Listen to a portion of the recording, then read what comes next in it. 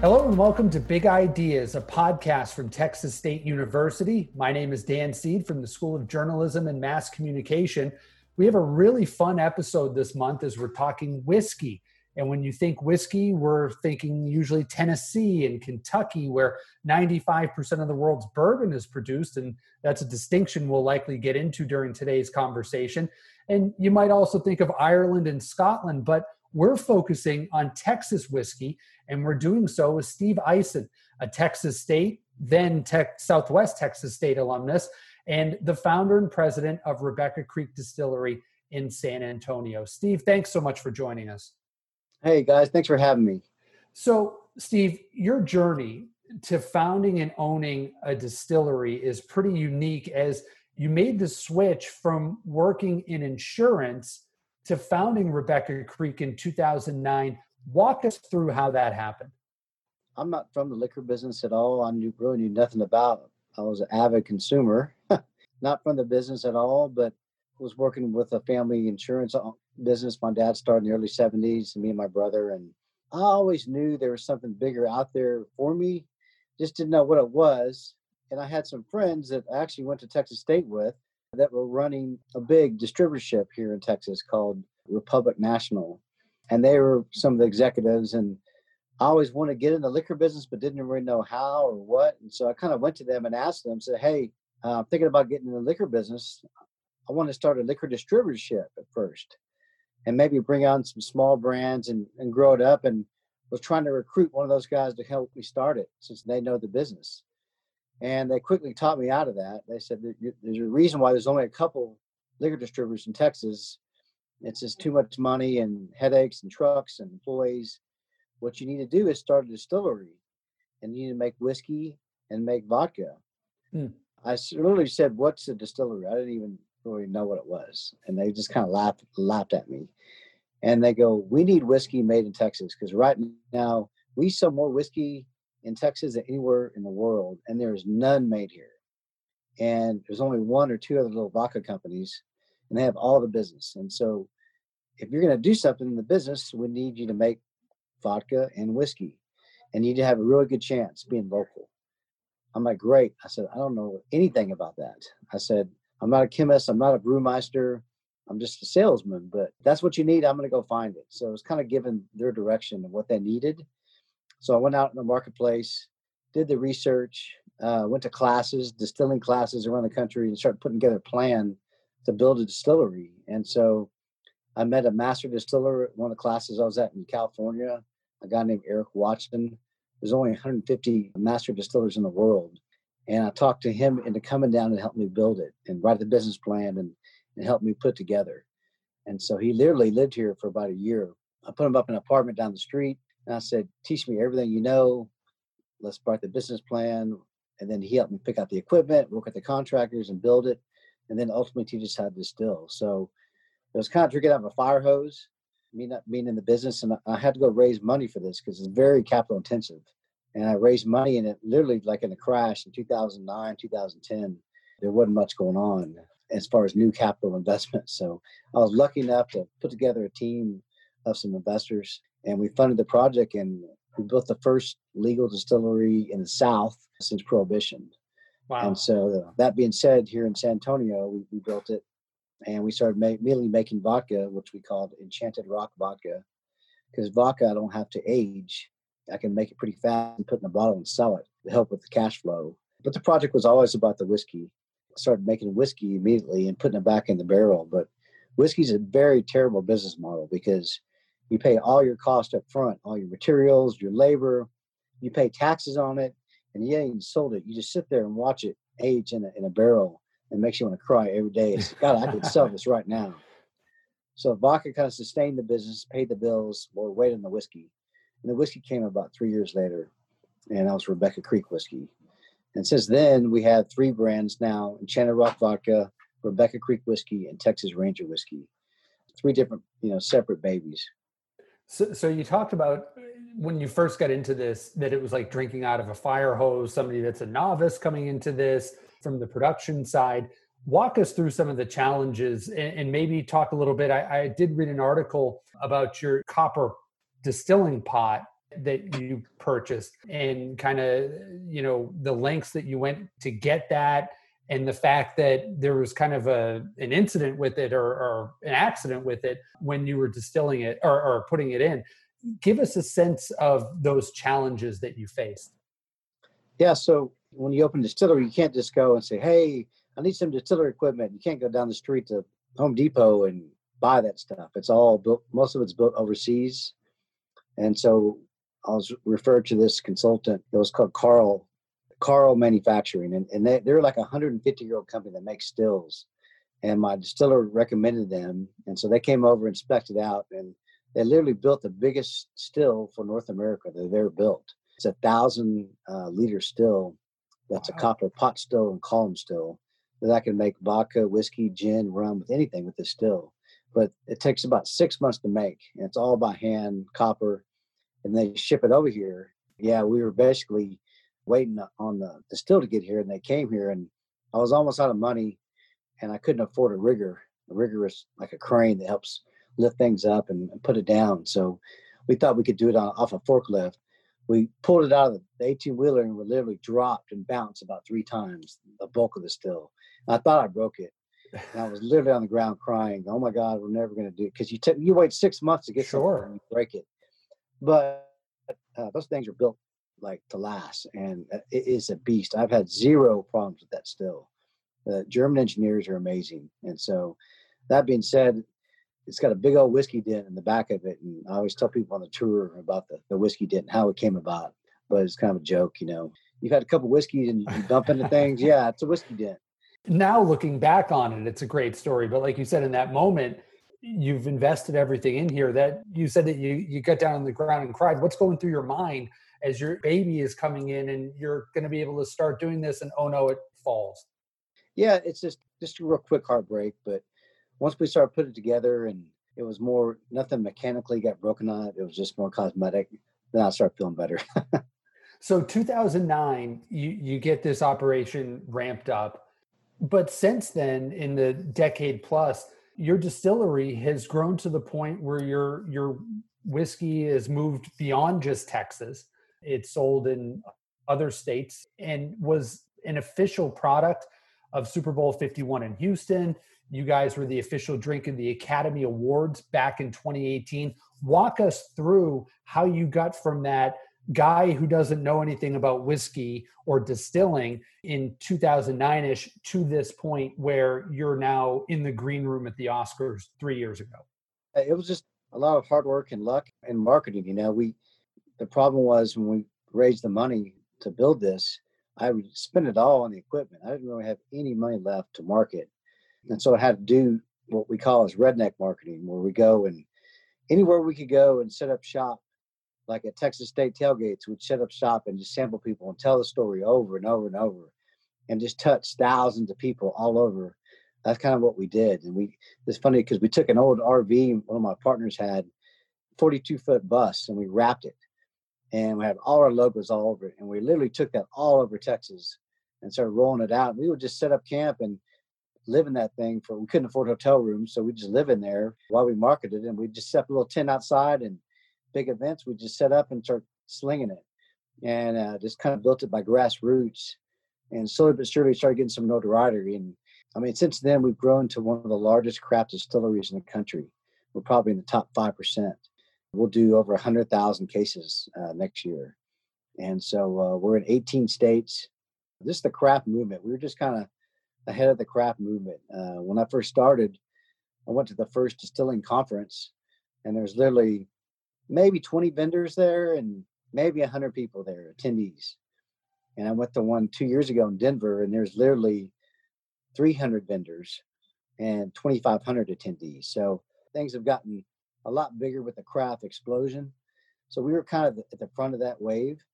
A lot of those folks have gone out of business, unfortunately, especially because of COVID. That being said, we just it was all about timing. And we just kind of hit the market by storm and had a great story to tell. And we built the distillery to house people. I wanted the masses to come through the distillery. And so last year we had about 50,000 tourists that came through and got to tour our distillery and taste our products. And We set up like a venue here where it's like a winery. We have live music here 4 days a week. We have big corporate events. We have big concerts, music concerts. So all those things kind of come into play to help kind of grow the brand where people experience it, and then they go back to Dallas or Houston or anywhere in the country and say, "Hey, I had this problem. Do you have it?" And start asking for it. So it just kind of evolves. You kind of push. It's like a pushing a big boulder uphill. You push, push, push, and finally you get some momentum, and you just kind of grows off each other. And I want to get back to a little later about what you talked about, creating this venue and creating this opportunity for people to come in at the distillery and do all these events and tour and whatnot. But when you look at this explosion of the popularity of whiskey, and as you said, you're at the forefront of that craft movement, why do you think that's happened as we've seen it in the last 10 years? I mean, I can remember, you go into a liquor store and it was Jim Beam and Jack Daniels and the big boys, and now you go in and there's whiskey from Texas and around the country in these stores. What was the impetus for that? What caused that to happen? Well, I think it kind of just like the beer movement, the craft beer movement. You had some people pivot and start making craft beer, and that kind of blew up in popularity. And the distillery business, there's a lot of distilleries out there making amazing products and stuff. And the thing about it is 80% of distilleries kind of do most of the business at their own place, like a winery, like their own tasting room, and that's kind of the revenue. Some are lucky enough to get distributed and have the wherewithal to get it out there and market and expand. And so there's kind of two paths to it, but it just was the timing, and people wanted something different. And they got tired of the European stuff, especially on the vodka. It's like, why not buy something local? And then also the whiskeys. It's everything came from Kentucky, Tennessee, but I mean, people are making great whiskey all over the country now. California, Washington, Oregon. People just want the change, and people like to support the little guy. That being said, craft's got a big space, and the big boys call us the ankle biters because we're kind of biting at the ankles, but we're taking big chunks now. And so it's really, I love to see it just with all the new brands, new craft brands emerging and making a stance around the country. Now I want to get into the actual product, the drink, the whiskey, the vodka, and talk about that a little bit. And I'll ask these questions as somebody who likes whiskey, but inside baseball here, you're involved in the business. You understand this. You've cultivated this brand. You've cultivated your whiskey. So I'm hoping that maybe you could shed some light on some of these questions I have that likely some of our viewers have. So when we talk about Texas whiskey, is there a distinction, maybe a palate or a flavor of the whiskey versus what we get from Tennessee versus what we get from Kentucky, in the same way that we see with wines from different regions have a different kind of flavor profile? When people are making bourbon, a lot of times it's out of the same mash bill and stuff. And, it just depends, where you age it. But like with Texas whiskey is kind of emerged. There's some bourbons out there. There's some single malts out there, a lot of blends out there. And so there's all different types that are kind of hitting the market. What we had to do is different projects. One is we wanted a blended whiskey. So I wanted a profile that's going to pull the bourbon drinkers and also the Canadian drinkers of whiskey drinkers onto my product. So Rebecca Creek is kind of a hybrid in between a bourbon and a Canadian. It's bourbon based. It's a bourbon blend, but profile, it's something kind of in between. That we did that on purpose to try to get both of those folks coming on and trying our stuff. It's worked well because there's so many in Texas. People like sweet whiskey. Crown Royal sells a lot of whiskey here, and so we want to kind of play off that, with Texas liking sweet, that like sweet whiskey and stuff. So, and that being said, with Rebecca Creek, like I said, it's right in the middle, but it's more of a bourbon style. The more the bourbon drinkers enjoy it. And then I also created Texas Ranger whiskey, was completely different profile. It's sweeter whiskey, like a Canadian, tastes like a Canadian, a lot of vanilla, caramel, a lot of nuts in it. It's got some Rebecca in it, but it's priced less than Rebecca Creek, and it's hitting a chord with the millennials.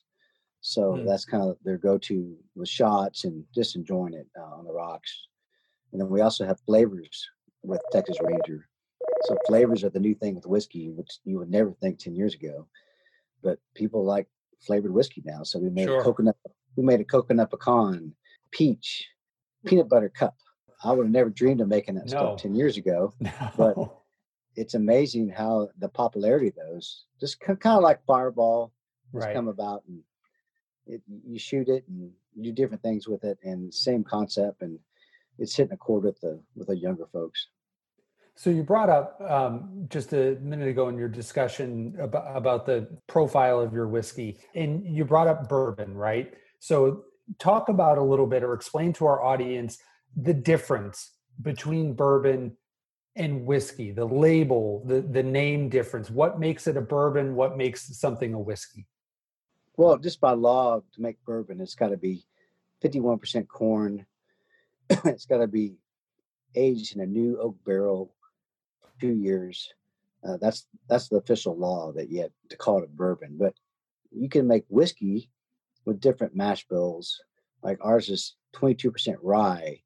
Ours is #2 yellow corn. Ours is malted barley in a Rebecca Creek. So it's just the way, different ways to make it. I mean, you can do a wheat whiskey. You can do Canadian style whiskey. So single malt whiskey. So there's all different types of whiskeys out there that people are like, oh, what's the difference? But not all bourbons are whiskey. I mean, they're distinct. They're all whiskeys, but just the way the ingredients and how they age it kind of makes it unique in its own right. Let's go into, without giving anything away, the process, right? As you mentioned at the beginning, you're kind of sitting on this product, waiting for it to develop, waiting for it to age. Walk us through that. You know, we buy it in the store and it's there on the shelf, but behind the scenes, what are you doing? What is that process like for you? When we first started, we came out with 2 different whiskeys. So making 2 different whiskeys. One, we were making our bourbon. Okay. It's a rye based bourbon, but that takes longer to age and make. And then we also started making single malt. So we made single malt whiskey with 5 different malted barleys. And we aged that for 4.5 years, and then we released it. So that was just a unique start, making it right away.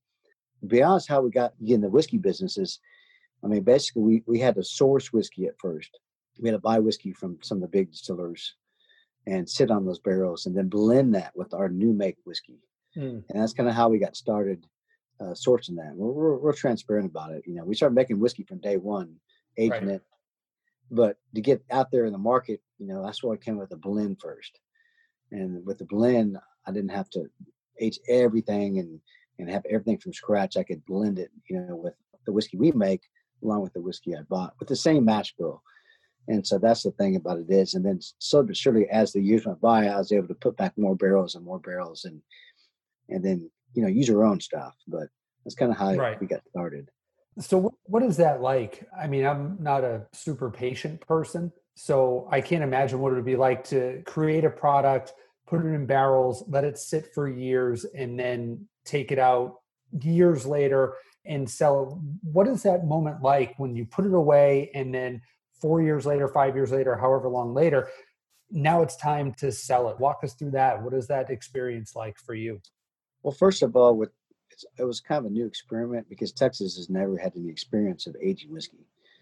And so we found out that Texas is a great state to age whiskey in because it has hot days and cold nights. So you're constantly contrasting in the barrel. We didn't know the proof too, what the proof would be. We didn't know if it would evaporate. It was kind of the unknown. And these were air conditioning warehouses. I was pleasantly surprised. It really kept its proof and didn't evaporate like I thought it would. And we were tasting it as we went along, so we kind of knew. But you can't switch gears, and once you put that in the barrel, you're stuck with it. Yeah. So but if you stick to the same mash bill, the same formula, the same, you know, everything consistently, then you're going to get, most of the time it's going to be right on. Be a little variance here and there, but not much. When Steve Ison walks into a bar or restaurant, clearly he's going to order Rebecca Creek, right? But what kind of whiskey are you partial to personally? And the reason I like the rye based whiskey because it's got more spice to it. So that's kind of what our profile is. It's got a little more spice to it. So that's just my personal preference is, the rye based whiskeys just because of the spice. Sure. And so everybody has their own preference. And as you mentioned, you have people coming in to the distillery, you're doing tours, tastings. If somebody's new to whiskey, how do you recommend them to kind of discover their particular palate or their particular favor? Like, is there a way that you kind of guide them through the process of discovering different kinds of whiskeys, different flavors? Well, that's one of the good things is because like Rebecca Creek, it's a great introduction whiskey. Women are drinking more whiskey than ever before, and so I want something that they can drink it and not have that whiskey face like, ooh. Rebecca Creek is a very good introduction whiskey. Now, since then, we've come out with some small batch bourbons that's higher proof, that's more stronger. People can gear up to that, but that's one of the beauties of Rebecca Creek, just because of its profile and its palate and softness, that people can start drinking right away and enjoy it, not have an acquired taste like a scotch or whatever. They can kind of jump in it quickly. If they want to go stronger and bolder, they can, and we have that too. Or they could just enjoy it. So it just kind of depends. But it's a great intro whiskey, I would say. So you mentioned women and the growing popularity of whiskey among women. When women come to your distillery, when you go to these conferences to talk with other folks, why is that? Why is whiskey growing in popularity among women? What are they telling you? Well, I just think that vodka is still a great category and growing category, and that's what most women drink. But people get bored and they want to experiment. And I think women are becoming more and more, as I see it around the country, more and more whiskey girls, whiskey ladies, that like bourbon, like whiskeys, and are very educated about it and love to talk about it. And that's the thing too. The name of our whiskey, we're the only whiskey with a woman's name in it in the world. Oh, interesting. Just by accident. But right. That being said, it gives more, I think, a flexibility for women to kind of jump in, at least our whiskey. But it's good to see the women are taking to that because it's just helping the category. So let's shift gears a little bit here and get into what you guys have done starting in the spring when the pandemic first came to the United States. I was reading that throughout the life of the distillery that you guys have donated more than $1 million or near $1 million to charitable causes. And then last spring, you shifted production from your spirits to hand sanitizer in response to the COVID pandemic, giving the hand sanitizer to first responders across the state. Why was that important for you to do? One thing is, we had to shut down our tasting room, just like everybody else. And all of a sudden, it literally happened overnight is, the sanitizer was gone. You couldn't buy it anywhere. And then there were some distilleries that were popping up doing it. And they didn't even have FDA approval or anything. They were just making it and help people out. The more I thought about it, I said, why can't we do it? I said, we make ethanol alcohol every day. I store it. I keep it. Right. So I think I could easily do it. So I had to do some research to get into it. And then I guess the craze hit. Literally the FDA saw that distillers were helping out and they gave like immediate temporary approval to get in the business, which usually takes years. Right, sure. And so it allowed us to do it. And so we just said, all right, let's jump in it, invested in it, bought the right equipment. But I literally had probably 600 to 1,000 calls in that first big wave. Wow. People were desperate. And because it was out everywhere. First responders, hospitals, counties, everywhere. And so we said, you know what? We're going to make all we can make right now. Let's just give it away to first responders. So we literally gave it away. The first month, everything we made, we donated, gave it to people for not only like just around here, but the city of Austin, the city of Houston, the city of Dallas, Fort Worth, Arlington, Arkansas. Just like they were sending trucks down from all over and we were just loading them up. That being said too, after we donated the majority of it, we were able to sell some too. So it was funny because all those people that I employed, tour guides, promotional girls, bartenders at the distillery, there's probably about 20 of them that I had to lay off because we were shut down. Sure. Our production continued, but not the tasting room part. So I was able to rehire them like literally in 2 weeks, hire them all back. Wow. And put them to work full time. And so we were just cranking it out. And so then we were able to sell it too, until the demand stopped. But we were able to recoup those dollars that we lost from our tasting room being shut down. So anyways, just it was a timing thing. We were to pull it off. Now we just give that to our clients that need it, like the restaurant and bars are trying to get reopened. So we just donate to them now.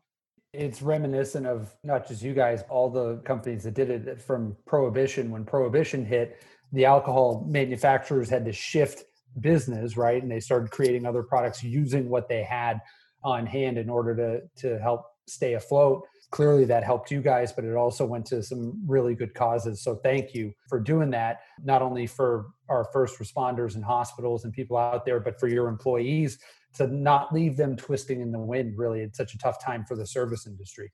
Yeah, we were able to help Texas State out a lot too. They called desperate too. They're completely out. And so they sent a huge truck down here. I said, you can take all you want. And so I loaded them all up. It really helped them. So I was glad to help do that, to give back a little bit.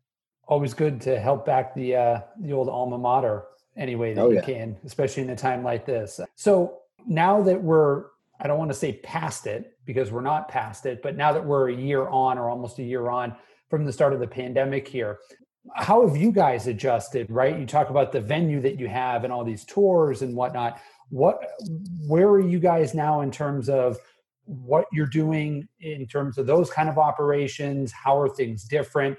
What can people expect if they're able to come out? So we're just at the distillery. We've been open again for about 4 weeks now. And so we're trying to get back to normal, provide live music 4 days a week out here. And there's a dog park, there's food trucks. And so as the weather gets better, we're opening back up. People are so bored, there's nothing to do, so the numbers are starting to creep up. We usually do about 1,500 events a year. Wow. Not only Texas, but around the country. Mm-hmm. And activations, events, sponsorships, like we sponsor Texas Rangers baseball, San Antonio Spurs, tailgates, Texas State, University of Texas, A&M, and all that got canceled. So it was kind of a coup because people were stuck at their house and people were buying for their pantry. And so our sales have done very, very well this year without not having to do any of those events. So I never thought it would be there, but it's kind of helped, us keep more profitable as well. It's not going to last forever, but in the meantime, we just dumped it back into our own resources and social media and things like that to help promote the brands. Well, glad to hear that you guys are back open in regard to the activity at the distillery for the public. So lastly, Steve, give our listeners some information. Where exactly is the distillery located? What do they need to know if they want to visit? Things that are coming up maybe later in the spring that you have planned or throughout the summer? Yeah, so it's just real easy. You just go to our website, RebeccaCreekDistillery.com. We have different Facebook pages for Enchanted Rock Vodka, Texas Ranger Whiskey, Rebecca Creek Whiskey. But mainly the Rebecca Creek Distillery Facebook page has all the events that we do here coming up, the artists that are playing here. And so we're just trying to get back open again where people will book corporate events. I had some fundraisers out here with a couple hundred people. We're all outdoors, so people are spread out. It's very safe, but just encourage people that they're not going to be confined to inside a place. It's like wide open on 2.5 acres. I would welcome folks to start showing up again, like we used to. Well, let's hope that we can. Let's hope people do here in 2021 for all of us and for you guys as well. Steve, anything else that you'd like to add or say? Yeah, I got a lot of my life experience when I was at Texas State. I was in a fraternity. I was president of my fraternity when I was there. I was a teak. I was on the advisory council. And so a lot of the leadership skills I learned all came from Texas State. And so a lot of my connections, I never would have started the business without those connections. And I just give kudos to the school. And I'm lucky enough to be a board member of the foundation right now. And then my daughter is going to go there in the fall. So I'm real excited about that. Congratulations. So, Bobcat Nation, I'm just so glad to have her go there and her experience what I did. And I attribute a lot of the success that I've had just through my network of folks with fellow Bobcats. It's been an amazing ride, the Bobcats. Well, thank you, Steve. Steve Ison from Rebecca Creek Distillery. Thank you so much for joining us. Hey, thanks so much for having me. And thank you all in the audience for listening. This marks 1 year since we started this podcast, since we started airing episodes. And we want to thank all of you that have tuned in, no matter how you're tuning in. And we hope that you've enjoyed the interviews and subjects that we've had. And we hope to continue for many more years with this, and especially this year, bringing you some more informational and informative podcasts and guests and subjects from the Texas State University community here on Big Ideas. We will be back with you next month. Thanks again for joining us. Big Ideas TXST is a presentation of Texas State University and the Division of University Advancement. Subscribe to experience more innovative, thought-provoking content. If you like what you hear, consider leaving us a starred review, 5 if possible. The views expressed during this program are those of the individual participants and do not necessarily represent those of the university. Big Ideas is hosted by Daniel Seed, produced by Jamie Bloschke, with technical assistance provided by Manuel Garcia. Strategic consultant is Kelly Raz.